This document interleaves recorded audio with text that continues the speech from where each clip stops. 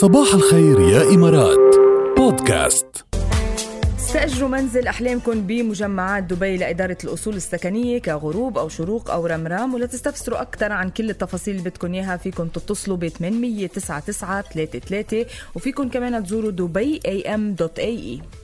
تعرفي بزمن الكورونا نعم قالوا بتذكر اول ما بلشت كورونا هيك قديش انحكى عن البيئه، وقالوا هيك الارض عم تاخذ نفس بوقت الحجر وهيك بقى عم تنظف حالها عم تنظف حالها وخفت الانبعاثات الكربونيه وخف الاستهلاك لكل شيء، وبالتالي قعدنا ببيوتنا وبالتالي الارض تنفست. صح. وشفنا المدن اللي كتير فيها اكتظاظ سكاني وفيها كتير تلوث قديش نطفت، قديش بينت السما الزرقاء فوقها يعني. صح. منا الصين منا كتار يعني كانوا كمان عم نشوفهم على السوشيال ميديا وعلى كل الويب سايت. بس هلا في خبراء انه كل شيء سيف ذو حدين طبعا هيك. فهلا في خبراء بالدنمارك تحديدا بجامعه ساوثرن دنمارك عم بيحذروا من نحو 3 ملايين كمامه عم يتم التخلص منها كل ثانيه حول العالم.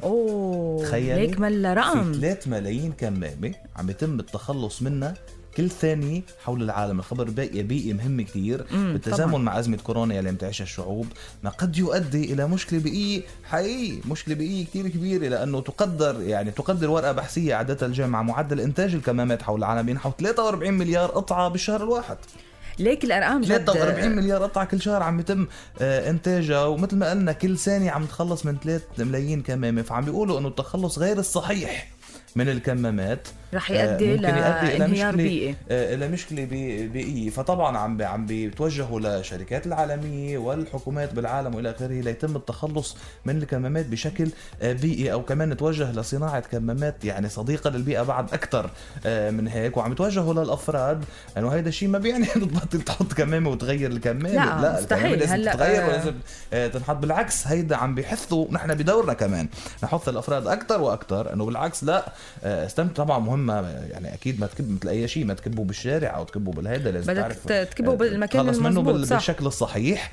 أول شيء حماية لنفسنا، حماية للآخرين، حماية للبيئة بشكل عام. وكل ما كنا حريصين أكتر على كل الإجراءات الوقائية اللي من ضمنهم الكمامة، كل ما انحصرت أزمة كورونا بشكل أسرع، وبالتالي كل ما كمان حمينا البيئة بشكل 100%. صح. ما هي بدنا نلتزم نحن، نلتزم من حالنا ونلتزم كمان على بيئتنا، يعني نكون عم ننتبه على كل هيدي التفاصيل. وبس نفوت بالأرقام جد عن جد بتصير هيك مثل إنه تفكر إنه ولو ما حدا بيعرف قيمة الشغل إلا ما تفوت عليه بكل هيدي التفاصيل. صحيح. فتخيلوا الأرقام قديش عالية وقديش كبيرة عن جد. يعني ما بعرف، لازم ننتبه على حالنا ونجرب كمان ناخد إجراءات الوقائية من كورونا كرمال نتخلص من الفيروس بأسرع وقت ممكن إن شاء الله. يلا.